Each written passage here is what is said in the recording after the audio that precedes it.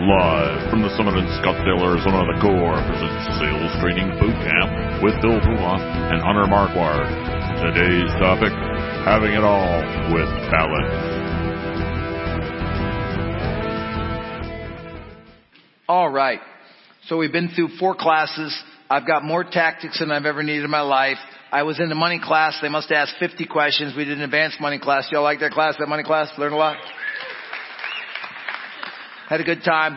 Had a good lunch. Now, I'm going to tell you the agenda for the last part of the day. I love a little inspiration. I love to hear stories, rags to riches. I used to bring in outsiders that had a rags to riches story. And then I found out some of them weren't really rich. They just had the rags part down pat. And it's like, I brought in some authors, and then when I researched them, they're broke. They never had a job. Their only career was writing this book and selling this book. So I kind of got discouraged. And so I said, you know what? I'm just going to bring 2 of my coaches up every time, give them a half hour, tell them their journey, let them share some of their tactics that have been like defining moments in their life. So I got a realtor coach, I got a lender coach in. What we do every Saturday is the 44 coaches vote who they want to see. So the 44 coaches in May voted that they wanted to see these guys. So these guys are super popular amongst the coaches. They do a great job. So I'm going to tell you about this first coach we're going to learn about. I met Phil Puma locally in North Carolina. He was a $10 million realtor, very busy, very charming, very amazing. So how many of you feel you have really good sales skills? You're really personable, charming, people like you. And that wasn't very many. Okay, wow. I would have thought more of you thought you were really charming. What the hell? I'm not really charming. So if you're all like me, well, that's probably why you're my students. You're like me. You're not that charming. So this guy is super charming. I met him. He's doing $10 million. I was doing a realtor lunch and learn. He came up to me after the lunch and learn. He said, could I buy you lunch? Imagine that, Jeremy. A realtor bought a lender lunch. I'm like, I'm really happy about this. So we started talking. He started coming around. I started locally coaching him, trading him for loans. He came to a summit. He became a level 3. He blew up. And I think we've been together. Do we have 10 years together, Phil?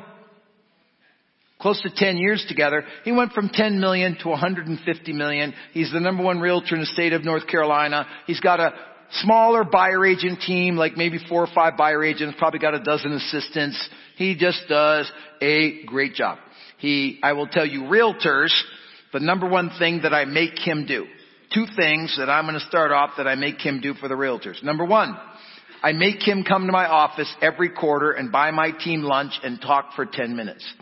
So you realtors find some local business people with 50 to 100 employees and you say, hey, I'd like to come buy your team pizza. All bosses want their team fed and I want to talk for 10 minutes about home ownership. Every time Phil comes in and does that, he gets at least 3 or 4 deals. So I want you to find 10 local business owners with 50 employees. Say, hey, I'm a really good realtor. I'd like to help your people have home ownership. All employers want their team's home ownership. I'll buy lunch. So that's one tactic that I make him do that I think is very important. I think lenders can teach that. Realtors can do that. That's like a no-brainer. So I'm sure he's going to give you lots of little nuggets that you can either use as a realtor or teach your realtors what to do. But listen, got a very good family. Him and his wife are super connected. He's got 2 great teenagers. He's a pillar of the community. He coaches lacrosse for his kids and other kids. His wife coaches the local cheerleading team. I mean, they are all into their community, and he does a great job, and he works probably about 45 hours a week and probably puts up 300 sides a year. So I'm not talking about 100 million 5 deals. I'm talking about 320 deals a year. He has a great business. We love having him on the team. For those of you that have had him as a coach, he's a great coach. For those of you that are going to get him, he's a great coach. My man, Phil Puma. Thank you. So, I'm going to start with this. I know Rick talked about my numbers and talked about how good I am. I want to tell you this. I am super normal. I'm super normal. So I know if I can do this and have it all with balance, I know you guys can. I know you guys see us up here and think we're superhuman. All right? I'm just normal. All right? So I'm going to start with my journey, tell you a little bit about me, about my family. All right? I am just super normal. So I know if I can do this, anyone can do this. All right? You can have balance. You can have it all with balance. So I grew up in a very blue-collar family. My parents immigrated over from Italy. Yes, they came over on the boat to New York. My dad was a steel mill worker, worked his butt off. He taught me really how to work hard. Just bust my butt. Really work hard. To the point where when I was in college, he made me come back every summer and work in the steel mill to make sure that I knew what it was like to work hard so that I would stay in school and succeed in life, since he didn't have that opportunity. He also taught me how to save money. He was really conservative. Didn't teach me how to invest. I learned that later here at the Core, but really taught me how to save and really live super tight. All right. My mom, she was a hairstylist. She had a little shop in the basement of our house. She really was one of these people, obviously Italian, so there was always food. There's always food at our house. Anyone that came, she would feed everyone, so I learned how to feed everyone. And I learned about relationships. She just loves everyone. To the point where people would come get their hair done, and she would have pastries and coffee. They would just stay at her house all day.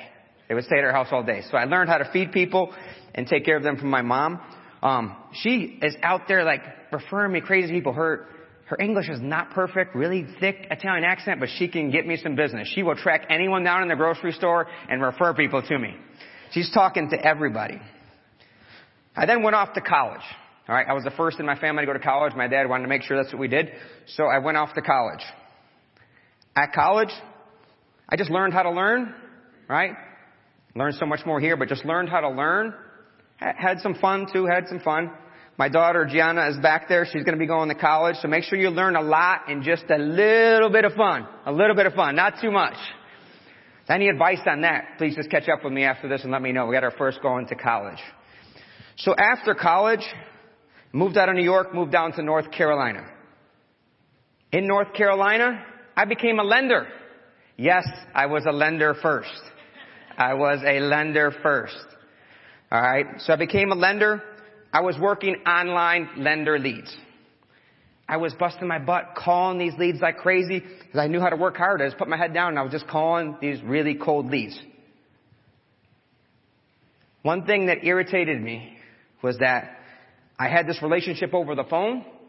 Then they would meet a realtor. And that realtor would pull them over and say, hey, come here with my lender. All right. And I would lose that deal. So I said, you know what? I'm going to get the lead at the source and become a realtor. So that's why I switched. I just so wish I would have met Rick back then, because I now know how much money you lenders make, and I would have just stayed as a lender. So that was a big mistake. So I switched over into real estate. I still was working cold leads. I was working online leads. But with those online leads, like Rick said, I just love to meet with people, sell, super charming. So I was converting leads. My business grew and continued to grow to the point where my wife was able to leave her banking job and stay home with the kids. All right. Stay home with the kids while I was continuing to grow my business. From her banking background, she was always on me about my numbers. Like, what is your net percentage? What are your projections? What's your conversion? My mentality is just leave me alone. We're making money. Everything's fine. I'm fly out of the seat of my pants. I'll get it done. Just leave me alone. And most of you know her. She's super tough. Me and my son Matthew, he's back there too, always talk about how mean she is. We have some other choice words we'll keep between us, so we won't tell anyone else about that. But she kept up with me on my numbers. And again, I was always this is going to be fine. I'm making money. We have a good life. Leave me alone. I will figure this thing out.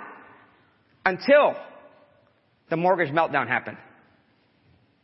2008, 2010, my business literally came down to a halting nothing. Because all I had was these cold clients. Obviously the market just was destroyed. She had to go back to work. Into banking. I was still doing my thing. Obviously for sure, I didn't have much time for the kids at that point. I'm just trying to grow my business, was doing everything I could. Wasn't there to tuck them in. Wasn't there at dinner. Was not fun. I continued to increase my business. She continued to advance at the bank, became senior vice president. So she was growing in her career. I was growing in mine. But I was still working 75 plus hours. I was at this glass ceiling. I could not break past 10 million. I just thought it was impossible. There's no way they can do it. And then I meet Rick Ruby. I'm just fortunate enough to be in the same hometown as Rick. So I go to this lunch and learn. I meet Rick. I hear him on stage. I'm like, this dude is nuts. This guy is crazy. But he knew what he was talking about. He was super passionate. And I said, I need this. I need to change my life. I'm working way too many hours. I don't see my kids. I have to change that. So what I did was, right after that, I went up to him, said, Rick, can I take you to lunch? He said, sure. I was so shocked. I was like, literally, this super rich guy is going to go to lunch with me. So I take him to lunch. And everyone who knows me knows that I literally know almost everyone in my town. It actually irritates him. He hates being anywhere with me. But, so, I go to lunch with him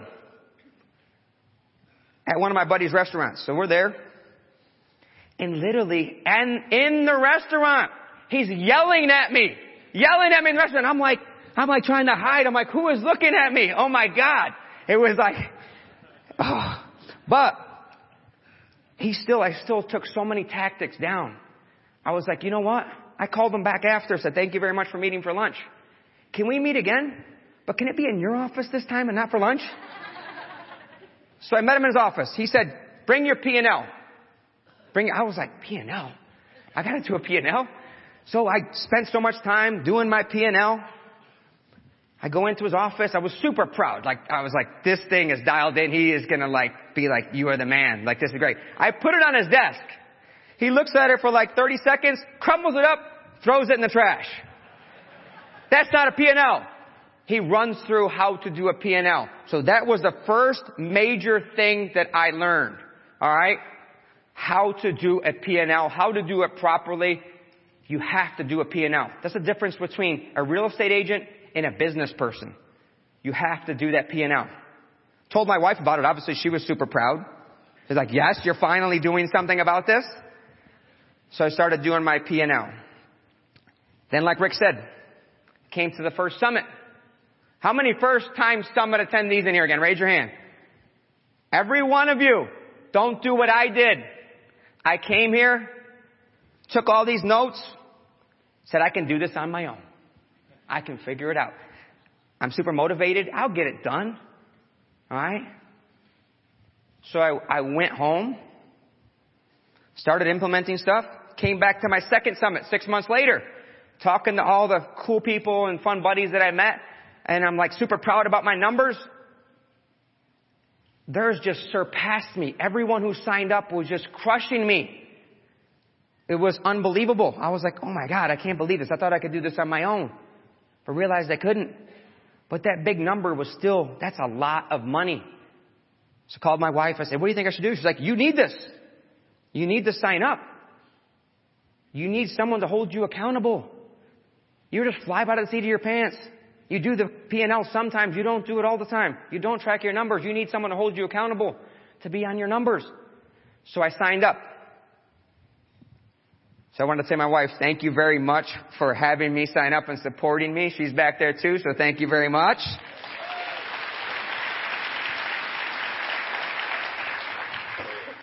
So I sign up for coaching. I'm still spending a ton of money on cold leads. I was thinking at the time I was spending $15,000 in Zillow leads. All right? But for me, I couldn't let go of that. Even though I was going over the budget and they were trying to I just couldn't let go. I was like, these buyers and sellers are ready now. They're raising their hands saying, I want to buy and sell. I could not let that go. I could not let that go. And I'm like, I had a bunch of previous clients that have been doing this a while. But I'm like, you know what? I took such great care of them and I am the man. So they're just going to call me back.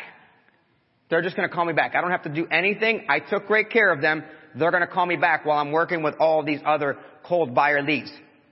Well, until one day, I'm driving down the road, had these cold buyers in my car, and I'm looking, I'm like, that's one of my previous clients. That's another realtor's sign in the yard. How many has had that happen to them? How many realtors have had that happen? How many lenders have had that happen to their realtors, right? I was so pissed off. How could they do that to me? That was ridiculous. I took great care of them. You know what? It was my fault. I took them for granted. Do not take your previous clients for granted. That was the second thing I learned from the core. All right? To transition my business from a transitional cold business to a warm referred business. Right? We have to have referred warm business. That's the only way. Can I get the slide to work? There we go. That is the only way that you're going to have a long-lasting business. Business with strong relationships. So I learned how to have a relationship-based business. That was the second main thing that I learned. So how do we do that? How do we have a relationship-based business? So there's a list of things that I do. Again, if you know me, I love to have fun. I love to hang out. So happy hours is first on my list. So we'll start with happy hours. I love to have happy hours. I know so many people out there are like, well, I don't know. What if nobody shows up? I don't really want to do this. And who do I invite? Just do it. Just do it. I had same concerns. My concerns was, did I miss someone? I love everyone. I would literally invite every one of you to my happy hour if I could. Like I would invite everyone to my happy hour. But you have to have a list, right? I know Rick likes, 10 to 15 nice, quaint happy hours. I pushed the number a little bit, 20, 40, sometimes 60. So I like a little bit bigger parties. When I first started, I had no drink limit, no drink tickets, like drink as much as you want, no start time, no end time, until people started to get drunk. I changed it. Now I do exactly what Rick says. 2 drink tickets. 2 drink tickets. Have some appetizers. Have a start time and an end time. They still have a lot of fun. It's still a great time. Alright? So that is what happy hours look like. Have them monthly. I know COVID has changed a lot of things. Get back to it. If you got away from that, have happy hours. Alright? Next thing. Quarterly client events. I love having events.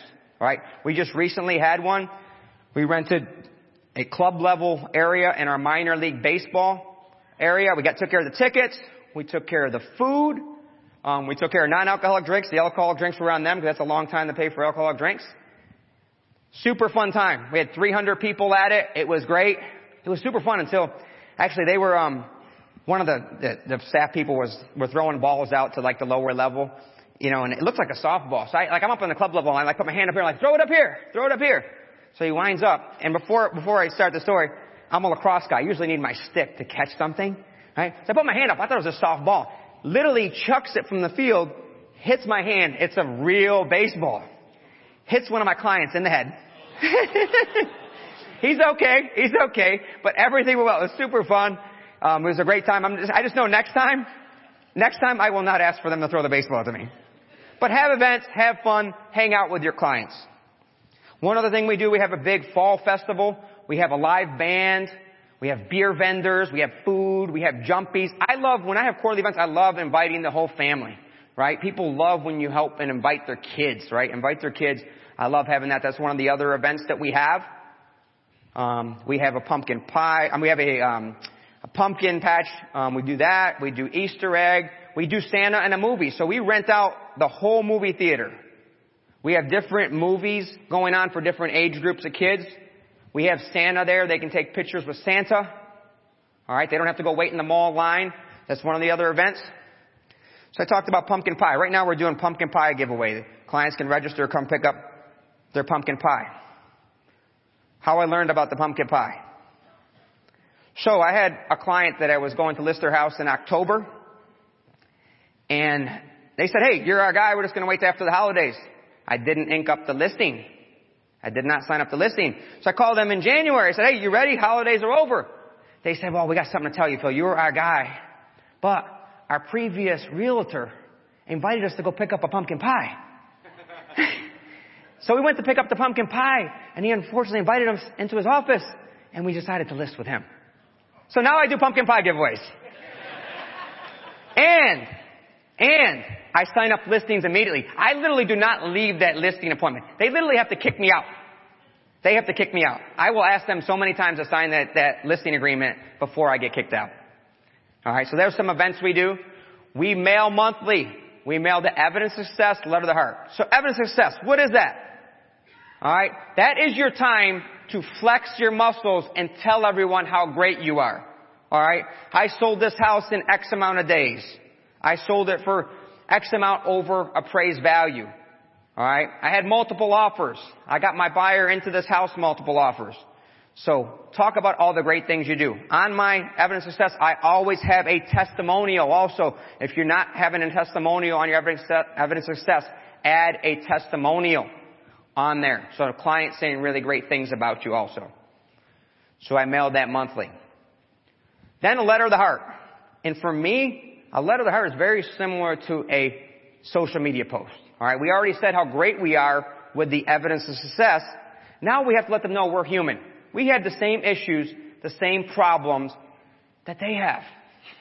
They need to realize we have to relate to them with this letter of the heart. And I know a lot of people are just in their head about doing this letter of the heart. Just do it. Just do it. I get more feedback on my letter of the heart than I do anything else. Anything else. Just do it.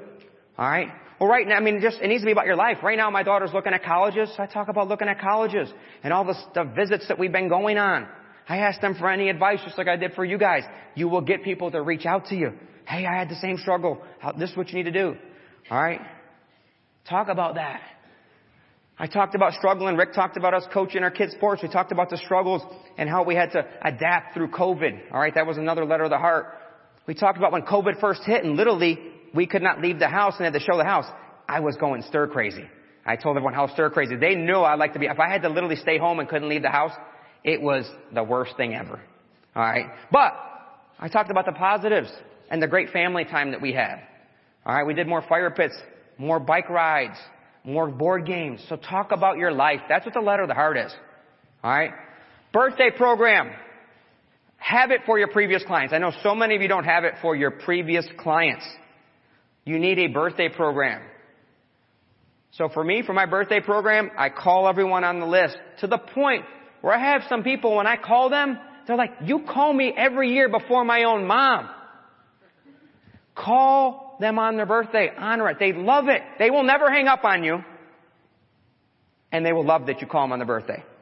I send them either a birthday card or some type of gift, depending on what level they are.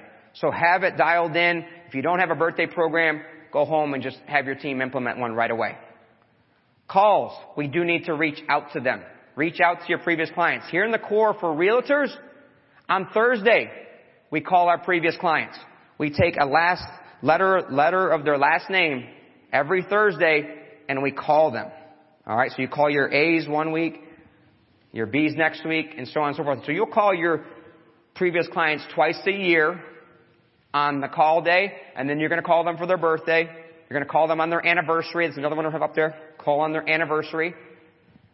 So you make those phone calls, alright? To make those phone calls, your team has to have the list ready for you. Print it out. And call it from top to bottom. Don't pick the super fun name. Oh, that's going to be an easy one, and this one over here is cool. Call them all from top to bottom. Just get it done. Get it off the list. Move on. What do you say on these calls? Ford, family, occupation, recreation, and dreams. Just have a conversation with them on these calls. There is no previous client that's going to tell you not to call them. They love when you call them. They love when you call them.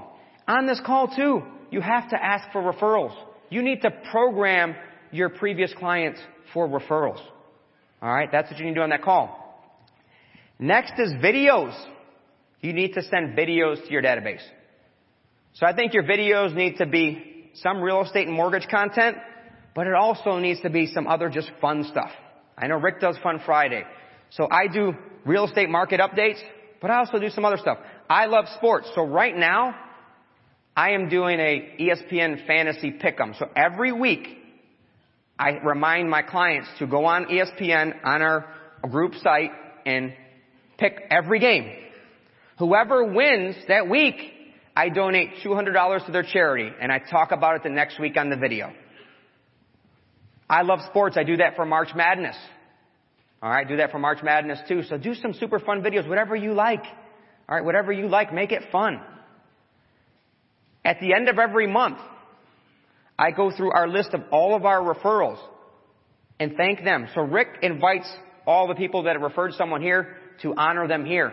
I honor them in a video to my entire database. So they get their name read saying, hey, thank you very much for referring us. And I read down all the names. They love it. And if they don't hear their name, they might want to refer you someone the next month. So if you're not doing that, thank your people publicly, just like Rick does. I went back and implemented that after last summit. All right, make sure you're doing that on your videos. So change up your videos. We do just other videos. We do we haven't seen your house since you moved in. If you've done a renovation, please tag us on social media. We're going to have a, design your house contest, and we donate money to charity. So have just other fun videos. Doesn't need to be all about real estate. All right. So my business started to increase just from this. All right. Just from this number 2 tactic that I learned how to do the P&L, learned how to build relationships. But what wasn't changing was my hours. I was still working a ton of hours.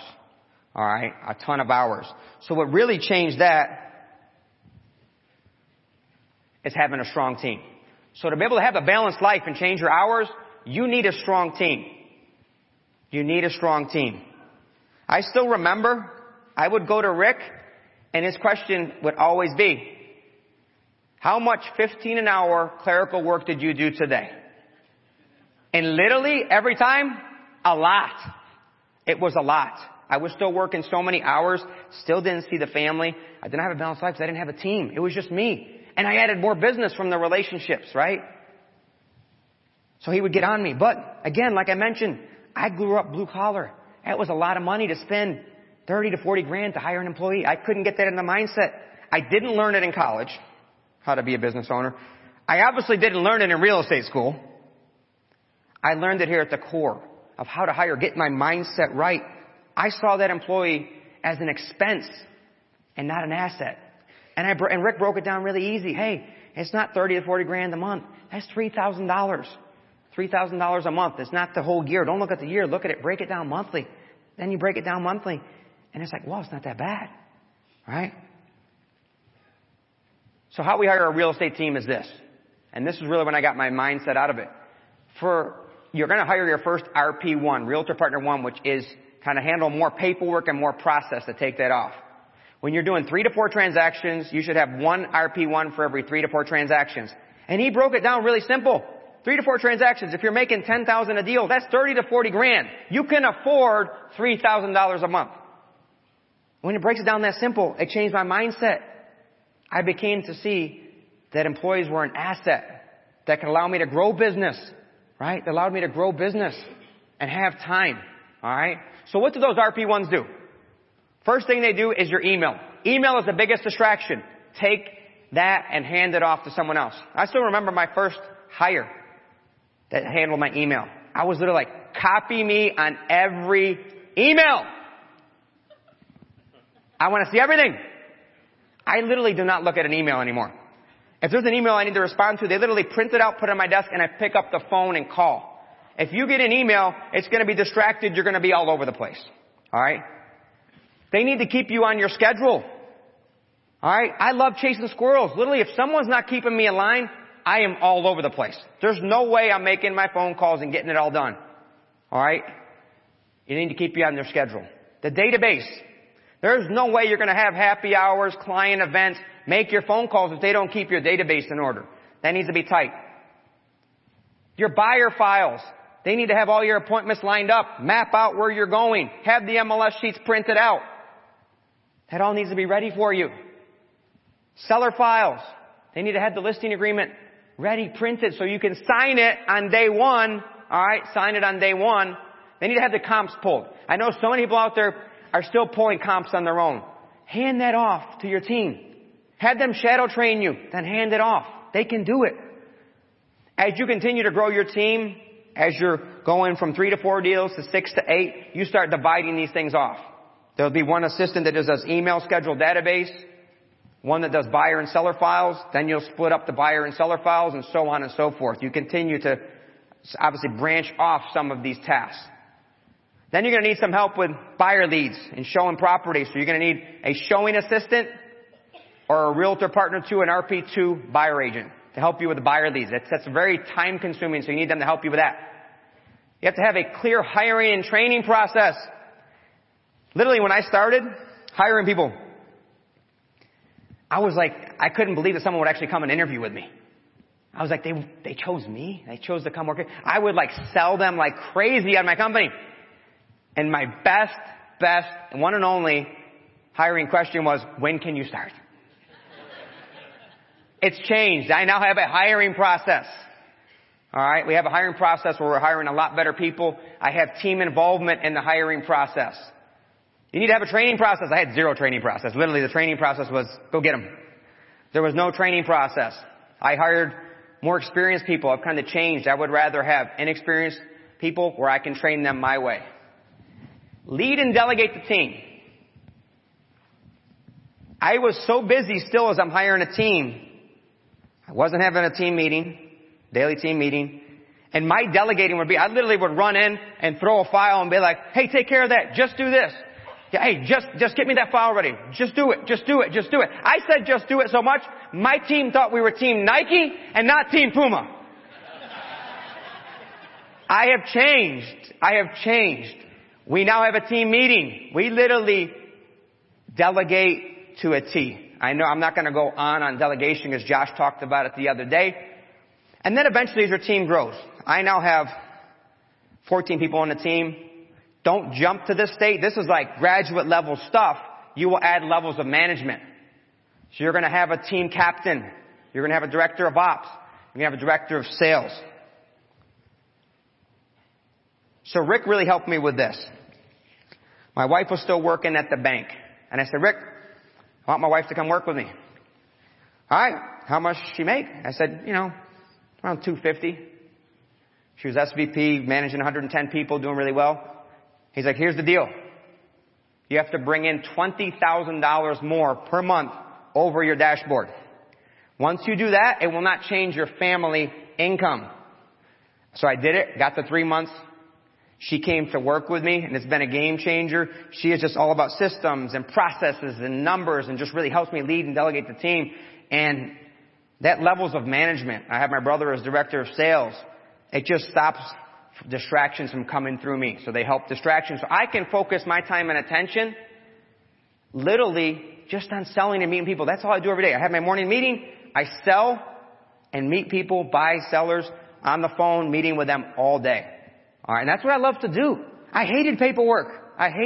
So I got away from it. And that's really when my business exploded. I have RP1s that just take so much better care of my clients.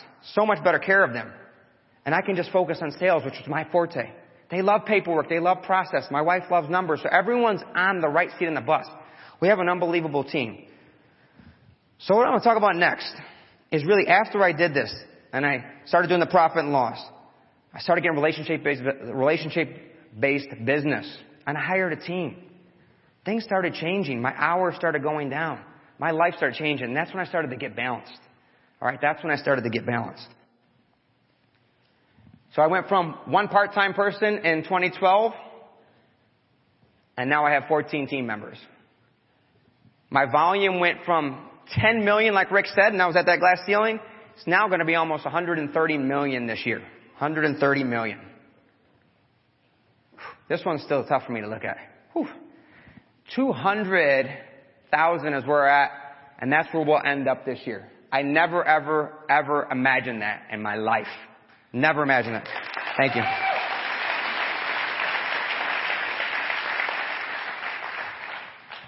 So I did save some money early, so I wasn't, broke, a bunch of credit card debt. So I saved it, but I wasn't doing it on a monthly basis. I had $300,000 at the time. And literally, when I look at savings, it's really the compounding and invest it in the market. And that's what really Rick has taught me, is have it in the market, and that's really when it grows. It took a while to get to that first million, but I'll tell you right now, because having it in the market, the second, third, it just continues to grow. And literally, when I look at this number, this is what I thought I would have when I needed to retire. But I'm not retiring. I'm going to continue to go. So my home value at the time in 2012 when I met Rick, my house was about $450,000. We're currently building our brand new home. It's going to be in the value of about $4 million. It's a super stressful process. We're almost done. I can't wait, and we'll be in our house. But it's just crazy to see those changes. My hours, they went from 75 to 45. All right, 75 to 45. And that's what's given me the balance, was that team and reducing those hours down. So now I can coach my son's sports, at the point where I literally could not be there to have family dinners and tuck them in. During lacrosse season, I leave at 3:00 to go coach middle school lacrosse. I can do that now. This is one where we won a middle school championship last year. Matthew, I look forward. We're going to win it again this year, bud. We're going to win it again this year. So,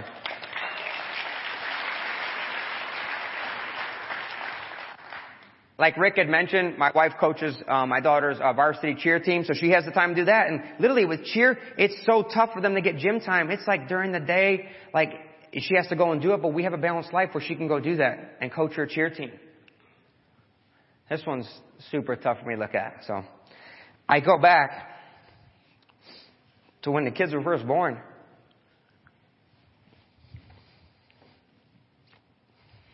I couldn't be there.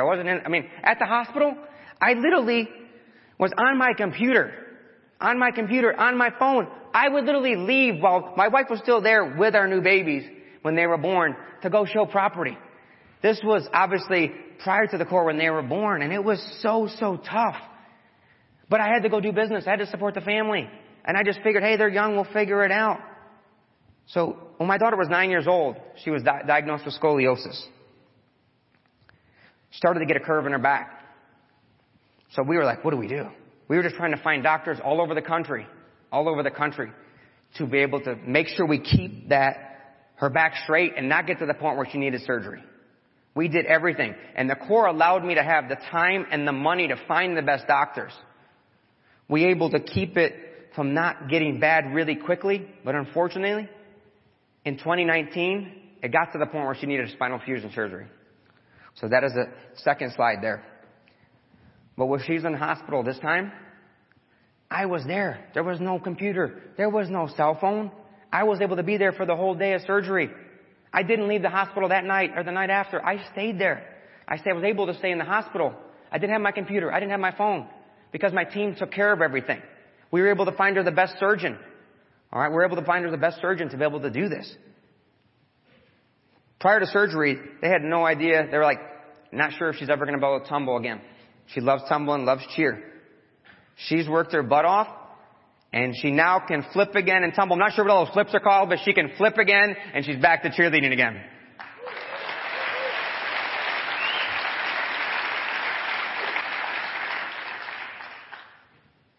This was vacation 2012, prior to the core. That's me on the phone, obviously, and that's my wife, obviously not too happy, pushing the kids around. So it wasn't a fun vacation. We were in Disney, yes, but I was on the phone 90% of the time. They were alone. Kids were still happy, though. They were still good. So that was vacations prior to me having a team and meeting the core. My wife and I, prior to the core, really went on 0 vacations together. 0. Here's a vacation that we've had together. We now just celebrated 22 years of marriage.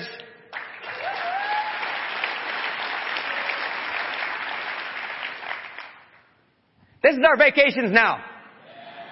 We can afford really nice vacations. We have fun. Again, no cell phone. And the core has allowed me to do that, right? The core has allowed me to do that.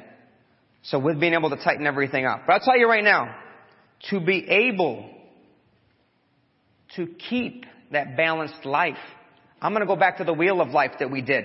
You always have to set goals and get better. Because if you don't, you will not stay stable. All right? You will fall. You will fall and you won't stay balanced. So to be able to stay balanced, you need to be able to continue to have someone to hold you accountable to those life goals, and that's everything. All right? So if you do not want to fall and you want to be balanced and have it all, I need you to stand up. Stand up if you want to be balanced and have it all. Every one of you needs to have the core and stay with the core to have a balanced life and continue to do it. Thank you very much. Stay up there a minute, Phil. I've never seen anybody make them give you a standing ovation. That was some slick. Yes, thank you very much. That was some crap right there. That's like risky. He wasn't a good talker, so he's going to make you stand up. That was some tricky shit right there. So Phil, really quick, where do you see yourself in 5 years? In 5 years, my goal is just to reduce my hours down, but still be involved. I love what I do there. 200 million, 35 hours a week? Yep. Is that what you see? Let's do it. Okay, I like it. I like it too. I think now, when you start to get a foundation that's strong, you can start to see it getting better. But I'll tell you what, if I'm a realtor, he gave you a blueprint for everything you need to do. If you're a lender, just doing a monthly happy hour. If you're a lender and your realtor wants money from you, don't give them money. Fund their happy hours. Do you fund many realtors' happy hours? I fund a lot of realtors' happy hours. I would have no problem doing a happy hour with you. I get the mailing list. I write a letter with your name on it after endorsing how great I am. I will be glad to fund your happy hours. So I just think that there's better ways to build a mutual business relationship. So I think Phil has a great business. He has a great life. He's in my town. So this is not somebody that's not real. This is somebody that I see all the time. I mean, he's got a very transparent business. Next up, this man's been with me 11 years.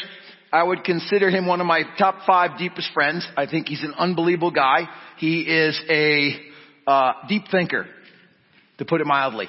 He thinks about things a lot. How many are like that? You think too much about stuff. You think too much about it. Just don't think about it. Just jump in and do it. But he's a deep thinker. For a long time, I called him Eeyore. Y'all know who Eeyore is? Oh my God, I've only got 20 closings. Oh my God, my kid only got an A. You know, he's a little bit of an Eeyore. He's working on it a lot. I gotta tell you, biggest heart. Everybody loves him. He has a great business. He's out in La La Land. He's in like Northern California. You know, every house is like $5 million. I think everybody's rich out there, but he's from Northern California. Him and his wife Kim and his 2 boys, some of my favorite people. They came out this summer and rented an Airbnb lake house on Lake Norman. And we hung out. And you know, I'm like known for this super workout freaks. I'm pretty tough. And so Hunter's got these boys, really tough high school. I mean, these are high school football players and they're tough. And he thinks he's going to sick them on me, okay? He thinks he's going to turn these California sissies on me, let me tell you. I lit them boys up like they'd never been lit up before. I kept acting like, oh, this is good. I'm exhausted, but I'm pretending I'm still fired up. I crushed his boys. And I'm like, Hunter, you going to work out with us? No, I'm going to go jogging. So my man Hunter has a great business, $200 million loan rep, $200 million. He's a monster loan rep, got a really big team. He's just a rep. He just does a lot of loans and has a team. I think he just got a branch recently, but it's never really been on his radar. But I got to tell you, he is a great lender and he runs a great team. And I love everything about him in his life. My man, Hunter Marquardt. Give it up.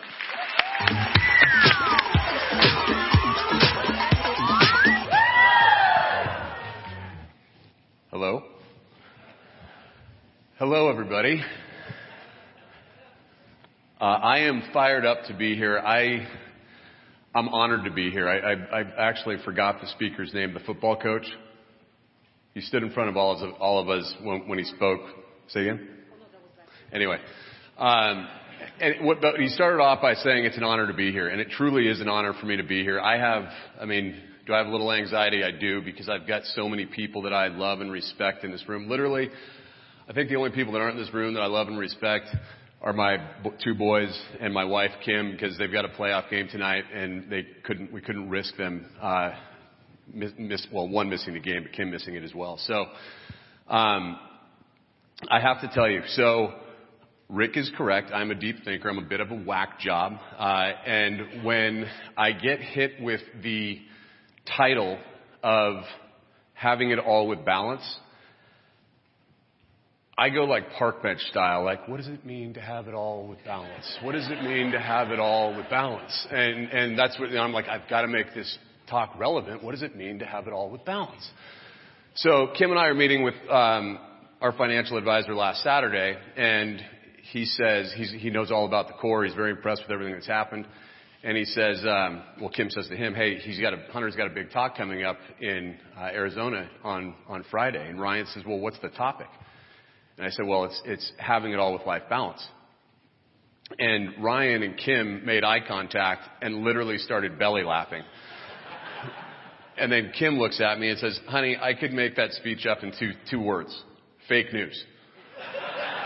So I'm sitting, I'm like, I've been thinking about this as a deep thinker for a few months now, right? So that's not the confidence I want from the woman that is supposed to love me. So I can tell you this. Yes, I don't think I have life balance, and no, I don't think I have it all. With that being said, having to go through this exercise to do this talk has helped me understand that I have more life balance, and I do have it all more so than I ever anticipated. I also think a lot of people in this room have more than they think they do, and we need to have a little more gratitude for that. So,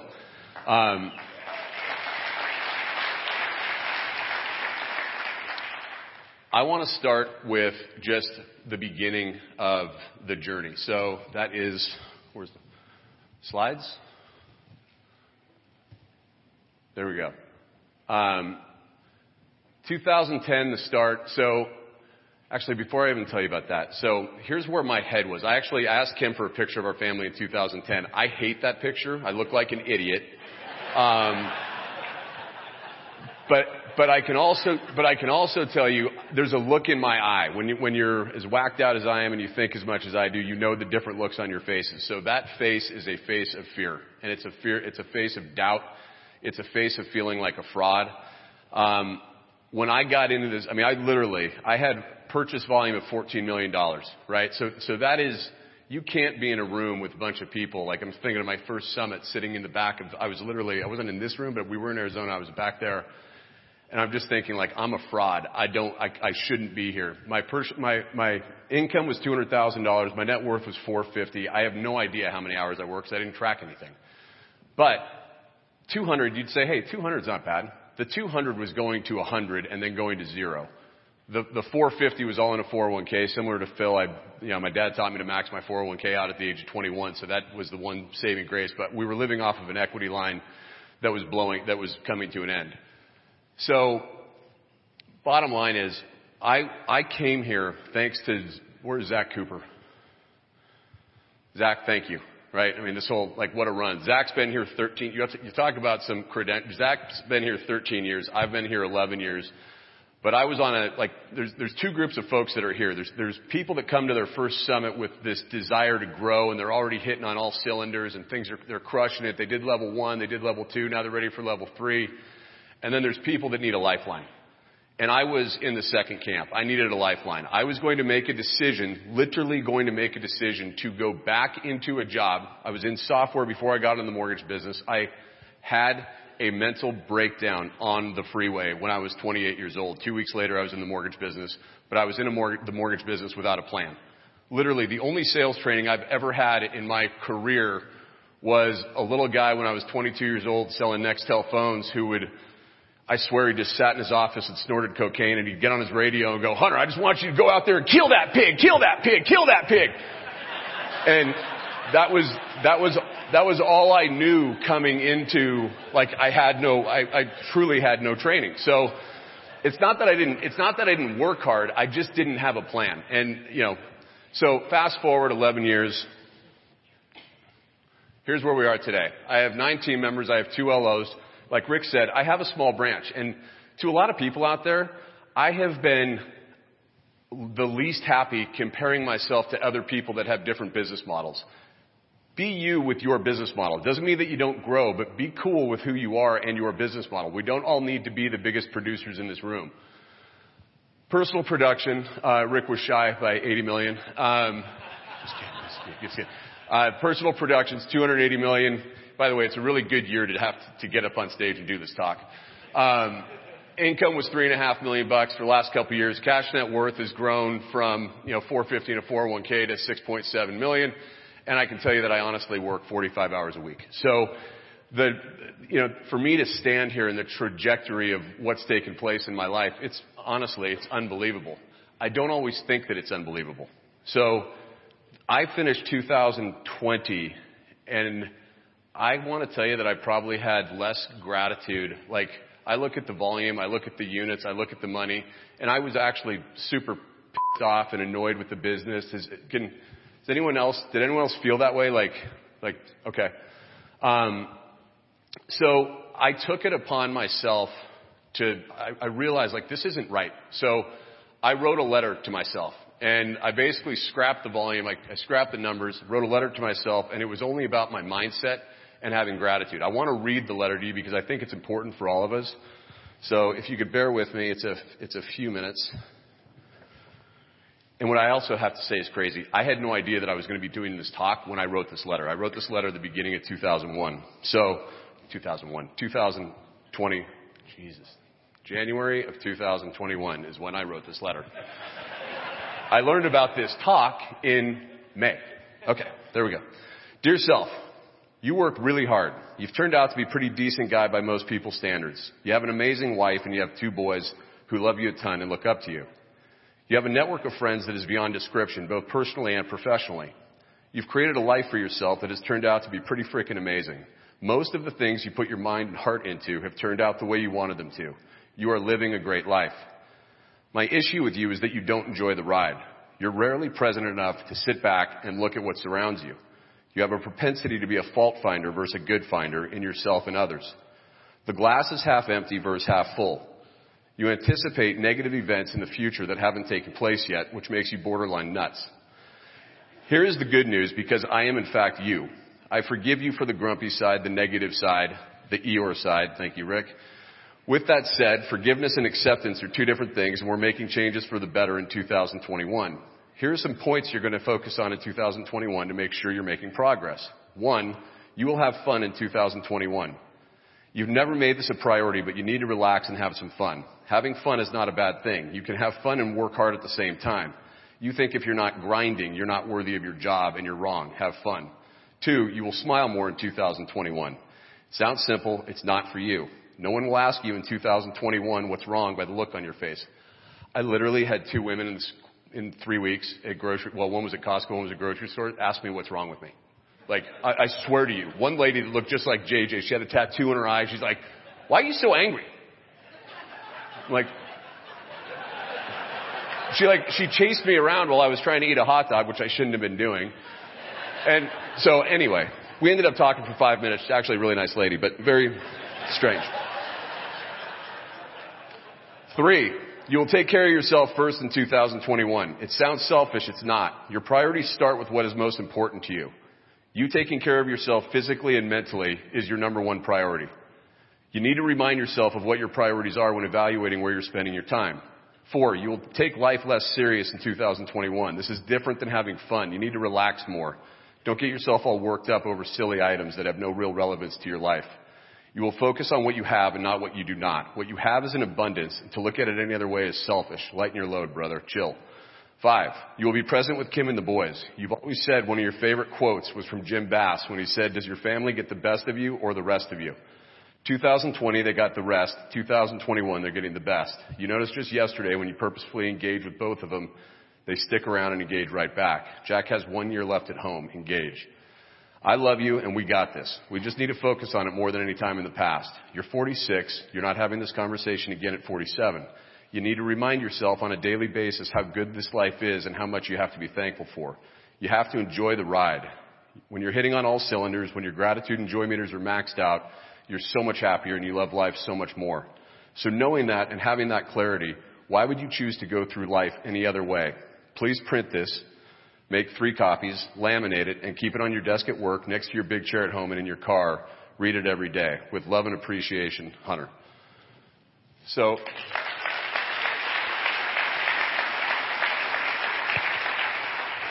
how many people could use a letter to yourself?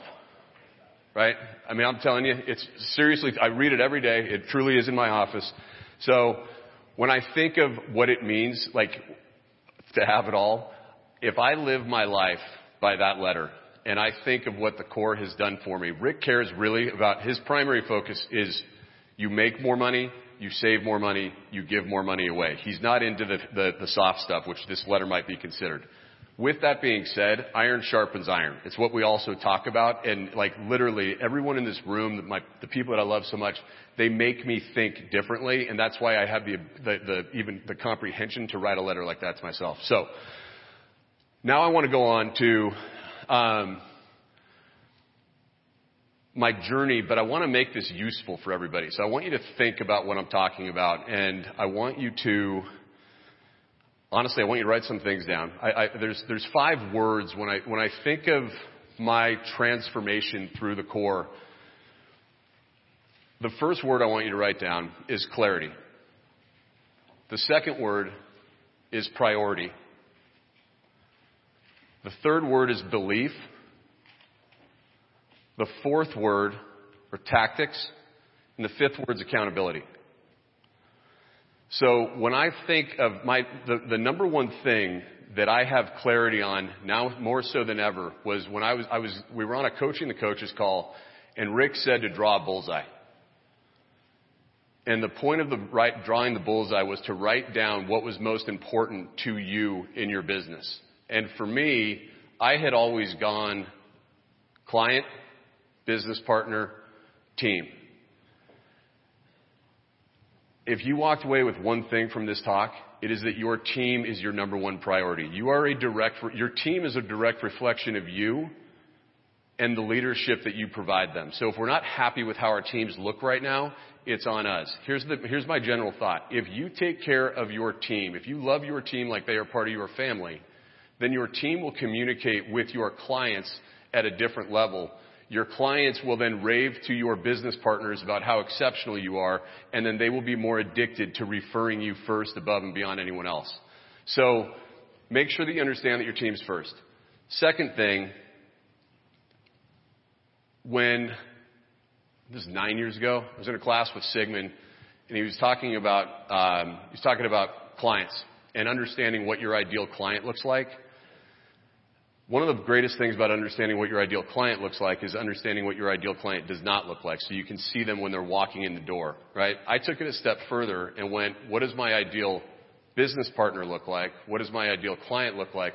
What does my ideal team member look like? And I just wanted to read you real quick so you have some, like a homework assignment, a tactic is everyone needs to understand and review what their ideal client, what their ideal team members look like. So number one, client service above all else. If I was a client, how would I feel right now? 2, owns it. Jumps in, owns it. First to respond and is always peeking around the corner. Thank you, Lisa Wells.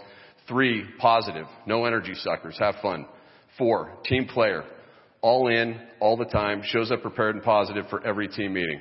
5, understands the value of reputation. Proud of themselves and proud of the team they are part of. 6, complete wow experience. Wow +1 in everything we do. So those are our ideal. That's what our ideal team member looks like. It's what our core values are. And it's not what I always had, right? Where's Bridget and Erica? So will you guys stand up? So Bridget is my executive assistant. She's been with me for 5.5 years. She has all the regular duties of what the course says, but the team calls her Elmer because she's literally the glue to our team. She's amazing. Erica is my team captain. She's been with me 9.5 years. It was important enough for them to see this that they came out to watch this. So Erica will at some point take over the business. Her job, as far as she's concerned, her job is to execute on everything that I promise people will do. So thank you guys for coming. I gave one of my coaching students last month the assignment because he's having huge team issues. And I asked him to go back to his team and identify what they consider to be an ideal leader. And I would tell all of you to do the same thing. Give yourself the homework assignment to go back and ask your team members what they consider to be the ideal leader. I'm just going to run through here real quick. High integrity. Makes you feel empowered. Understands work-life balance. Prioritizes personal development. Shows gratitude and recognition. Communicates effectively with purpose. Empathetic and respectful. This is my favorite one. Somebody that is in the trenches with you. It's our problem and we'll figure it out. Not it's your problem, you figure it out. So when you do this exercise, I was teaching a class yesterday and I came to the realization that there's two things. There's two reasons it's such an amazing exercise. One is you're going to have your team tell you what they consider an ideal leader. 2, they're going to tell you what you're not. Right? So anything, like it's what they wish you were. So just think about that. Okay, so clarity. That my team is my number one priority. Number 2, I need you to believe. Okay, we talk about beliefs. I started this off as a sales pitch. It was literally a sales tactic and very effective, by the way, where I would tell business partners, I need you to believe that you will make more money with me as your business partner or we should not work together. And that's like it was just, I said it over and over again.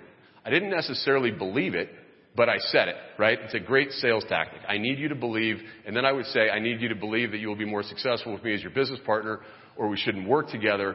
I would also ask you to see, does your existing lender make you feel the same way, right? So it's like anytime you can sabotage your competition, that's how you do it. You get people thinking about, well, Mike, they don't do that. So, but it's turned into 3 things for me. I need my business partners to believe that they will make more money and be more successful with me in their life, or they shouldn't use me. I need my clients, and I say this every single day to my clients, because I talk to my clients every single day when I convert my leads. I need you to believe that you have a greater chance of getting into a home with us doing your loan, or we shouldn't work together. And with my team, I need my team to believe that they are going to have a better life with me as the leader of the team, or they shouldn't be a part of the team. And when I was thinking about this class, I was like, there's only one more that's more important than all of the other ones that I didn't really think of, which is I need to believe that. I need to believe all three of those things to be true. And I didn't always. Like when I started in the core, if you look at those 5 words and you had to put numbers associated with each one of them, when I started in the core, I was a 1 on all 5 of those numbers. Now, I think different numbers. I think our team is actually exceptional, so I'll give myself an 8 as a leader. The other ones maybe 5, 6. But bottom line is you have to believe that you can do this. You have to believe that you will impact your business partners, your clients, and your team. I want to talk about, I got a little screwed up here. Okay.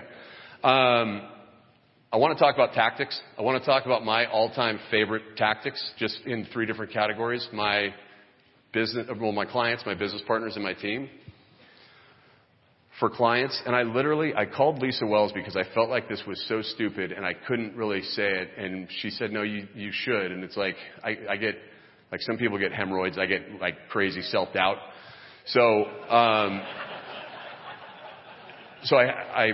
I called Lisa about it, and she's like, Hunter, just do it. So here's my point. The first tactic isn't really a tactic. The first tactic is that you need to be a pro. You cannot close, if you don't close a loan on time, all the lunch and learns, all the happy hours, all of the thank you notes, whatever, they don't matter. So just make sure before you even do anything that you close a loan on time and you do it well. My tactic that works the best for me in my market, customized pre-approval letters. My guess is that sounds really stupid. Here's what happens every time we customize a pre-approval letter. We talk to the client, right? We confirm that the client is still using our business partner. It gives me the opportunity to tell them, we're going to make the offer, we're going to go in at this price, and here's what I'm doing next. I'm calling the listing agent, which is the second tactic, attacking the listing agent, and I'm going to tell the listing agent why you're the right buyer, why I'm the right lender, why we have the right buyer's agent. It sounds like this. Mr. Smith, I wanted to let you know John is pre-approved. We have him fully underwritten. We can close in 21 days. My job is to make you look like a hero for your seller. That makes me more useful.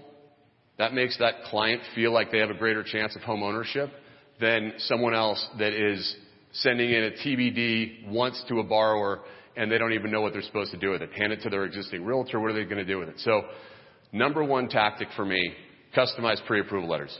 Number 2 is attack the listing agent.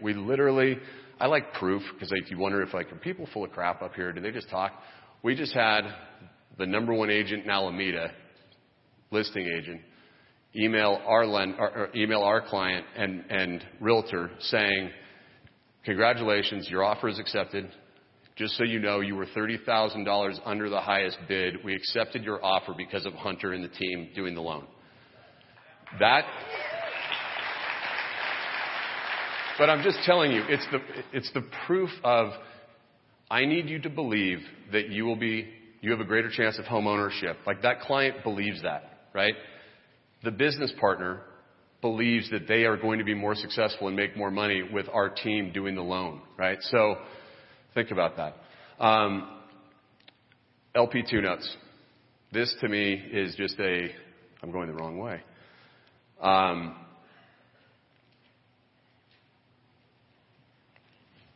they? Sorry, I'm looking at this thinking it's on that. Sorry about that. So LP2 notes. For 5 years into the core, I thought my LP1, $18 an hour, should be converting leads. That was super smart. This document was an internal document, and I know Roy will yell at me about how many line items there are on this, but this was an internal document that my team and I came to an agreement with because I, like every other salesperson, I talk to a client and I'm like, yeah, they want to get a loan amount of $800 and they're going to buy, whatever. I mean, I just like no information. The team's just like, what are you talking about? Right? So we created this in order to update my team on everything. It was 100% internal. Client name, referral source. How do they know the referral? Are they shopping our business partner? Personality type. Bottom line is, if I can answer every single one of these questions, which is a 20 to 25 minute conversation, I am more useful to my business partners. What happened with this is I was in a hurry. I forwarded it to Amy Lochran, one of my top agents, and I said, hey, I'm so sorry to send this to you. It's an internal document, but I wanted to give you an update on the results of my conversation. She said, Hunter, that's the best document I've ever seen. Please never not send it again. How many coaching students are in here that I coach? Where are you? How many are sending LP2 notes? Keep your hand up. Is it working? Like really well? Yes. So I would challenge everybody. You're competing against me, right? You forward a loan app and tell them that you'll review it when it comes back in. You reach out to the business partner and say, that's it. As soon as the docs come back in, I'll give you an update. For me, I have this conversation out of the gates. And what does it do for me? I don't want to put crap into our system. I want to talk to clients that want to work with us. I want to understand when I have this client, when I talk to this person every time, I get to understand how they were referred. Hey, before we get going, do you mind telling me what Dana said about us? Right? How do you know Dana?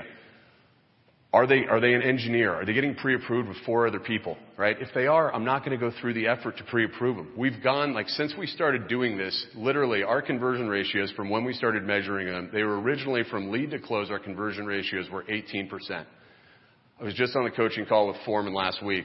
Our conversion ratios are at 39.7% now.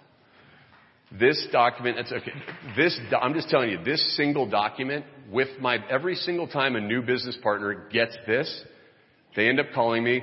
What do you mean?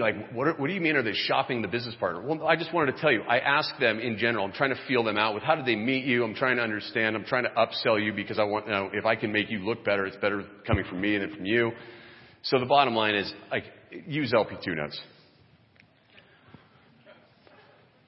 Why are you laughing? Huh? Sorry. This is my version of holding myself accountable. And I want to go back to talk about the team a little bit more too. For me, I don't always do well with accountability. Rick will be the first one to tell you, I'm not a great soldier. I honestly wish I was a better soldier than I am, but I'm not. With that being said, when you hold me accountable to, for me, the worst word that I can think of in the dictionary, the last thing in the world that I ever want to be to anybody is a fraud. A fraud is Rick did this exercise and I'm just like, oh my God, this is amazing.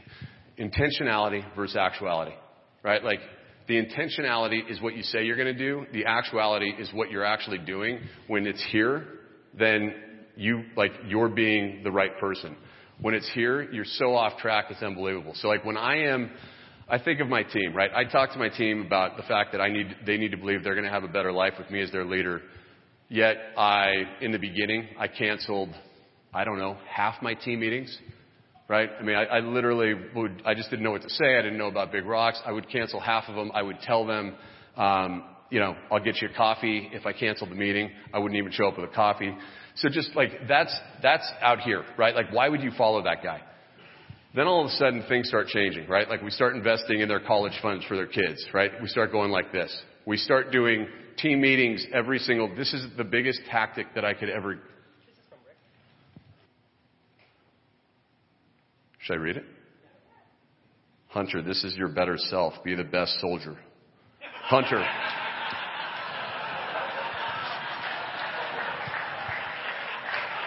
Are you kidding me? Are you kidding me? Plus, honestly, I got enough anxiety. I actually just read it going what is he saying? Not realizing it was you telling, never mind. Oh, boy. Okay. Try to turn this around a little bit. So, I do want to talk very seriously about team tactics because I believe that it is everything, and it's unbelievable to me how many people don't do it. Team meetings. You have to have team meetings every single day. And on Mondays, for me, it has to be the Wheel of Life. We go through the Wheel of Life every single Monday. The agenda on our Monday team meeting is, how's your weekend? Book report. We pick a book. You pick one chapter a week. Everyone picks out one thing that they like about it. Books like Un-F Yourself. I mean, they're motivational books. Gets the team talking. And then we go through the Wheel of Life. And Michelle on our team, who loves being accountable to holding everybody, what are you working on this week? Did you do it? Like, knocking it off next week. Like, that stuff to me, people would say they're too busy for it, right? You're too busy to have a 30-minute meeting on the personal interests of your team members, okay? Erica and Bridget are here. They know that I made $3.5 million last year, right? They didn't make $3.5 million last year. So if I don't, in a 40-hour work week, 30 minutes is 1.2% of your work week. So if you think about it like that, do Erica and Bridget deserve 1.2% of my time at least with some actual care versus saying, let's rush through this exercise? They do. Right? So you have to do stuff like that. The other thing is, Rick, I don't have a single coaching student doing it right now. You talk about investing, right? You talk about how many people, please do be active. Raise your hands. How many people look at their team's money? They don't talk about the stock market. They review their budget. Okay. It is a game-changing activity. And everyone's uncomfortable with it. I was uncomfortable with it. You just have to ask your team if they want help. Period. I don't know how this girl, we weren't paying attention to her. She's our processor. So the corporate dealt with her first. And then all of a sudden she came in on our team, but I didn't treat her like a team member until we got a note from the processing manager that she was looking for more time with our team. So I reached out to her. I told her we're kind of weird. We do this Wheel of Life. We do this stuff. I sent it to her. I'm reading it. She fills it all out and she comes back to me on Monday. On Tuesday, I'm flying out. She rated herself a 1 and a 2 in every single section of the Wheel of Life. And then at the bottom of it was the biggest thing she had to work on was paying off debt and trying to save $10,000. I then email her from the plane to say, hey, 1, I appreciate your vulnerability. 2, would you want to do a personal budget with me? I would be more than happy to do that if you want to. Her response was, Hunter, if it's okay with you, I would love to do that. I've never done a budget before and I need to save money. So all you have to do is ask. I don't think anyone even asks their team because I'm just telling you, with Bridget and Erica, it's been a game changer in our lives. They both have more money because of it.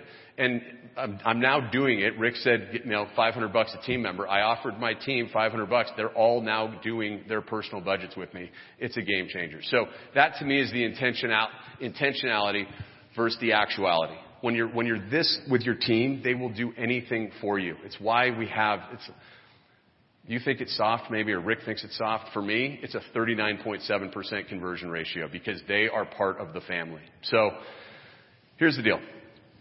When I have clarity, right? When I have clarity that my number one priority is my team, when I have clarity on my belief system and what it needs to be, when I have clarity on the priority, when I have clarity on the tactics that work, and when I allow my team to hold me accountable to be the leader that I'm supposed to be, that's what happens. To me, that's the evolution. So, thank you for listening. I want to finish with this.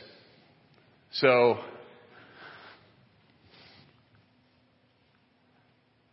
there's nothing like the development of your kids to see the progression of how fast things are moving. It's my favorite picture, the little guys. The one on the right, Jack and Thomas. So Jack's 58, Thomas is 63. These guys, Jack's a junior. Jack's a senior. Thomas is a sophomore. Last year, Jack's team was 0-7. They sucked. They had a horrible coach. This year, they get C.J. Anderson as a coach. I don't know if anyone knows who C.J. Anderson is. C.J. Anderson went to a junior college. He then went to Berkeley, then went undrafted, tried out for the Broncos, got on the Broncos, won a Super Bowl with Peyton Manning, and was put in the Pro Bowl. Now he's coaching our kids. So he is crushing them. They are working, like in the summer, they are literally working out 4 to 5 hours a day. Kids are crying. Parents are pissed off. So CJ Anderson calls a meeting with all the parents. And we're sitting in there. CJ comes in. He looks at all the parents and he says, I understand people are upset about your kids. Just so we're on the same page, I'm not lowering my expectations of your kids because you have lower expectations of them than I do. So if you don't want them to play for me, that's on you. But I'm not taking my bar down. So when I think of the core, right? I mean, I'm just thinking like, is that Rick Ruby in there? Like, he looks different. When I think of the core, though, and I think of Rick Ruby, like for 11 years, Rick Ruby has not allowed me to compete at any lower level that I was willing to put myself in. He's always held me to a higher bar. He's held everyone in this room to a higher bar. I can't, like, the gratitude that I have, Rick, for you, the gratitude that I have for the people in this room, the gratitude I have for my life experience in the last 11 years, it's not really... it's not describable. It truly can only be felt. So thank you so much for allowing me the opportunity to be up here. I love you guys.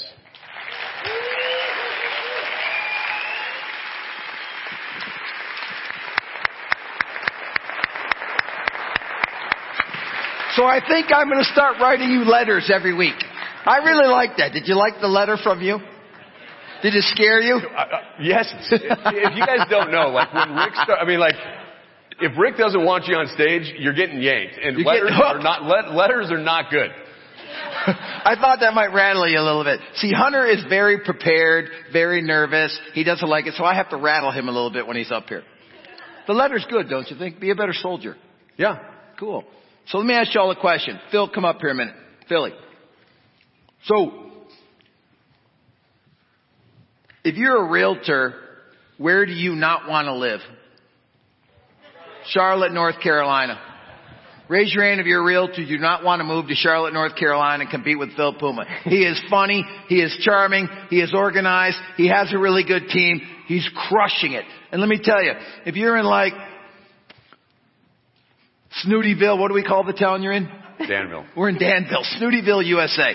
If you're in Snootyville, USA, you do not want to compete with Hunter Marquardt if you're a lender. So listen, I'm telling you this. I think both you do a great job. I'm honored to have you both in my life. I both consider you my friends. I thought you did a great job. I thought it was wonderful. Thanks.